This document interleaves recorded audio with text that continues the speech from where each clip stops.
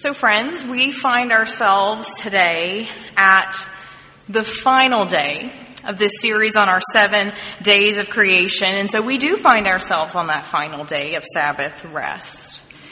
And so in order to invoke this feeling of Sabbath, this Sunday is going to be done a little bit differently. You probably noticed that if you took a look at your bulletin, that it's set up a little bit differently. So I'm thankful to the worship team for taking this idea and running with it to help invite us into this place of Sabbath rest today. So instead of having one long sermon, we're going to have short pieces of the sermon within between songs to help us explore this idea of Sabbath rest in song. So you're going to have different little homilies with a responsive song of rest in between. And so you'll notice in the bulletin it invites us to stand for each of the songs, but I'm going to go ahead and call an audible here and have us be seated. I feel like that's a lot of up and down. No, okay, yeah. And I feel like that's very antithetical to Sabbath rest, to have us up and down. So we're just going to stay seated through this entire time. But Sabbath is something that we need, right? I think it's something that is very needed in our culture.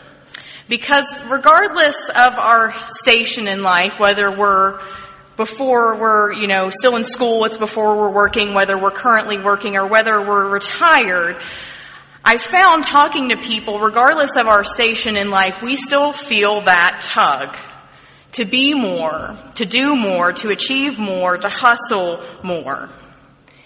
We know that lie that gets fed to us in our culture that somehow our worth is tied up in our productivity. How much we're able to do, how much we're able to earn, how much we're able to check off our to-do lists of life. And honestly, it's defeating. It's exhausting.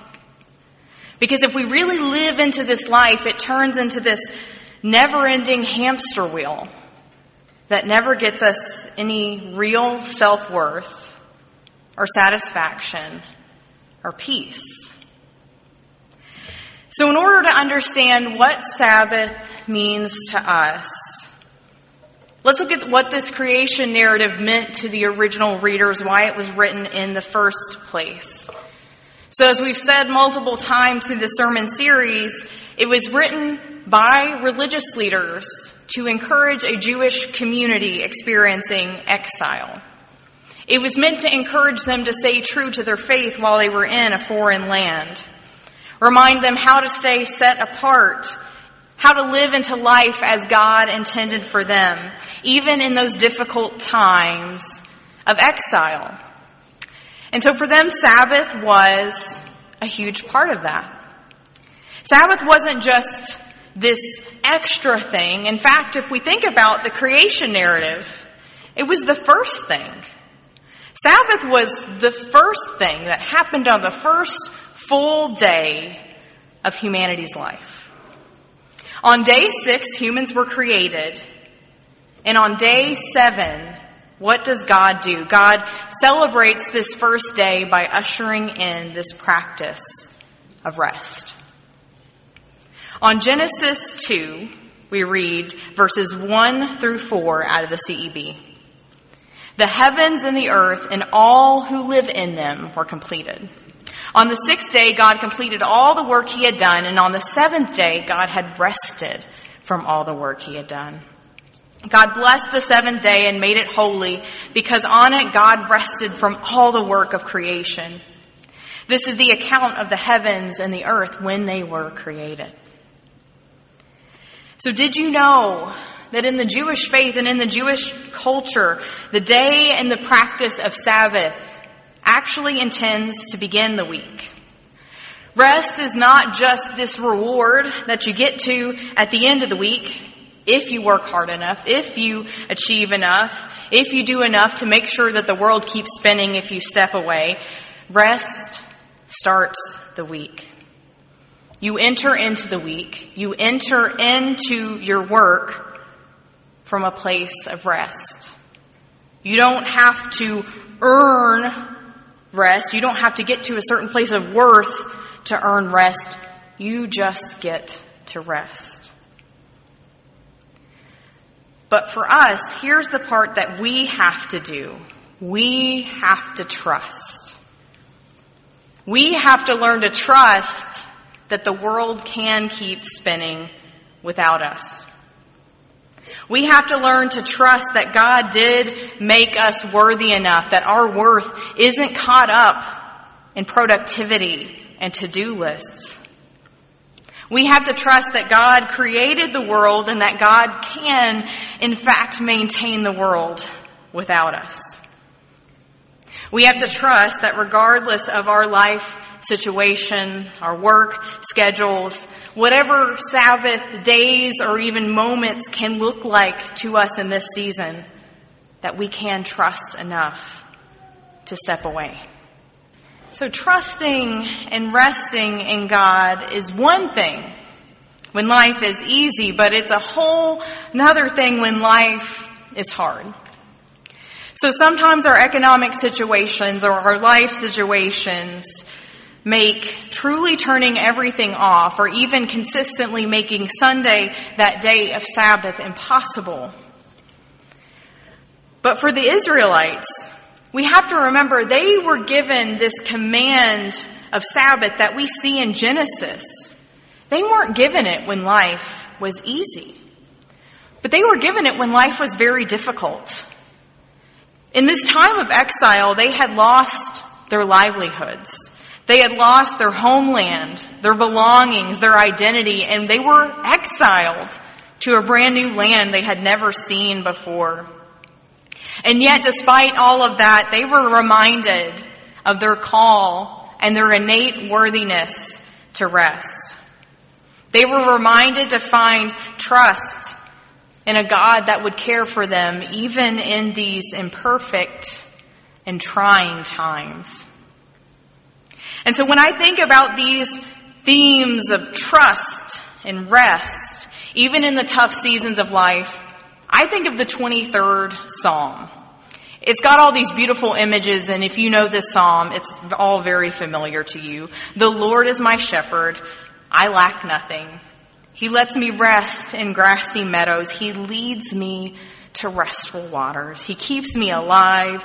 He guides me in proper paths for the sake of his good names. These are such comforting images. They give us these feelings of peace, and of course they all echo the beauty of creation. But what I love next is this psalm goes even further to remind us to trust even when it's hard. Even when I walk through the darkest valley, I fear no danger because you are with me. Your rod and your staff, they protect me. This psalm declares that life will be hard, that we will walk through the darkest valley. Many translations even call it the valley of the shadow of death, which of course is particularly powerful when we are facing grief. In fact, I have used this very psalm over and over again in the bedside, in the hospital, or when someone is in hospice care. And we here proclaim the 23rd Psalm as an affirmation of faith in nearly every funeral service that we hold. A reminder that even when life is tough, even when we find ourselves in deep grief, we can trust God. Even when it seems impossible, we can find those still waters and those places of trust with God's help. Even when it seems dark and bleak, we still find ourselves worthy of rest and worthy of restoration because ultimately we belong to God. So for our final meditation, with this being a creation care series, of course, we had to find a way to rope Sabbath back into creation care. And so this is a simple thing to do because did you know that the land itself teaches us how to rest? So later on in the Old Testament, after the book of Genesis, we get into a whole bunch of Jewish laws that are later outlined in later books. And so we see in the scripture that the land itself gets its own commandment to have its own Sabbath. It really does. See, in Leviticus chapter 25, verses 3 through 5, you will plant your fields for 6 years and prune your vineyards and gather their crops for 6 years. But in the 7th year, the land will have a special Sabbath rest, a Sabbath to the Lord. You must not plant your fields or prune your vineyards. You must not harvest the secondary growth or produce or gather the grapes of your freely growing vines. It will be a special rest for the land. Now, don't worry, nothing went to waste at this time. It says very specifically in later verses, anything that happened to produce naturally on its own, like fruit of the vine or fruit-growing trees, that was all intentionally meant for the poor among them to go and glean. But the land was specifically not to be worked on that 7th year. No tilling, no plowing, no planting, just resting.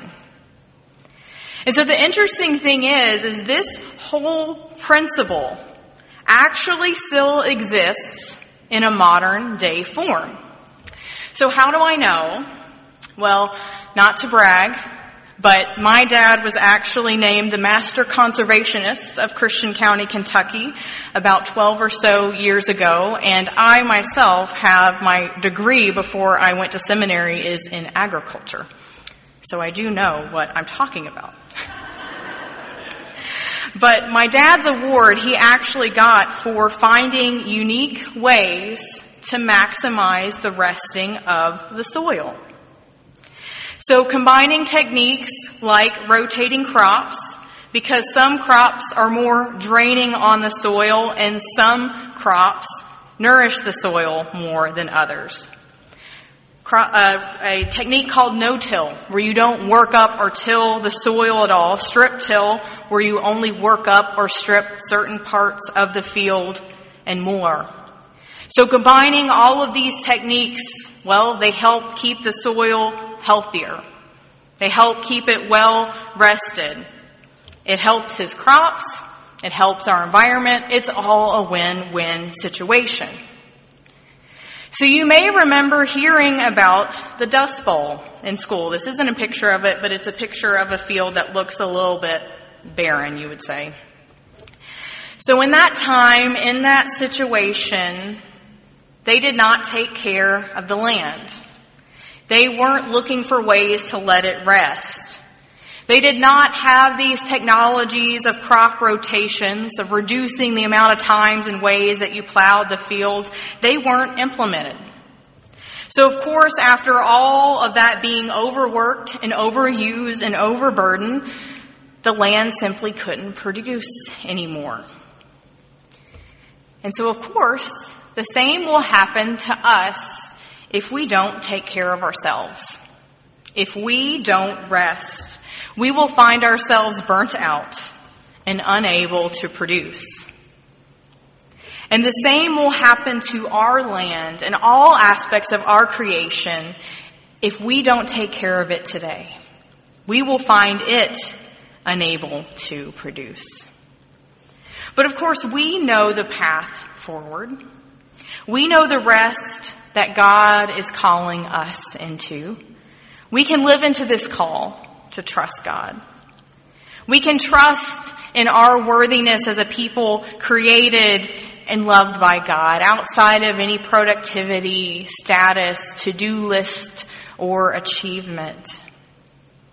And we also know the ways that we can care for our creation, how we can reduce, reuse, recycle, how we can advocate for change on a larger scale.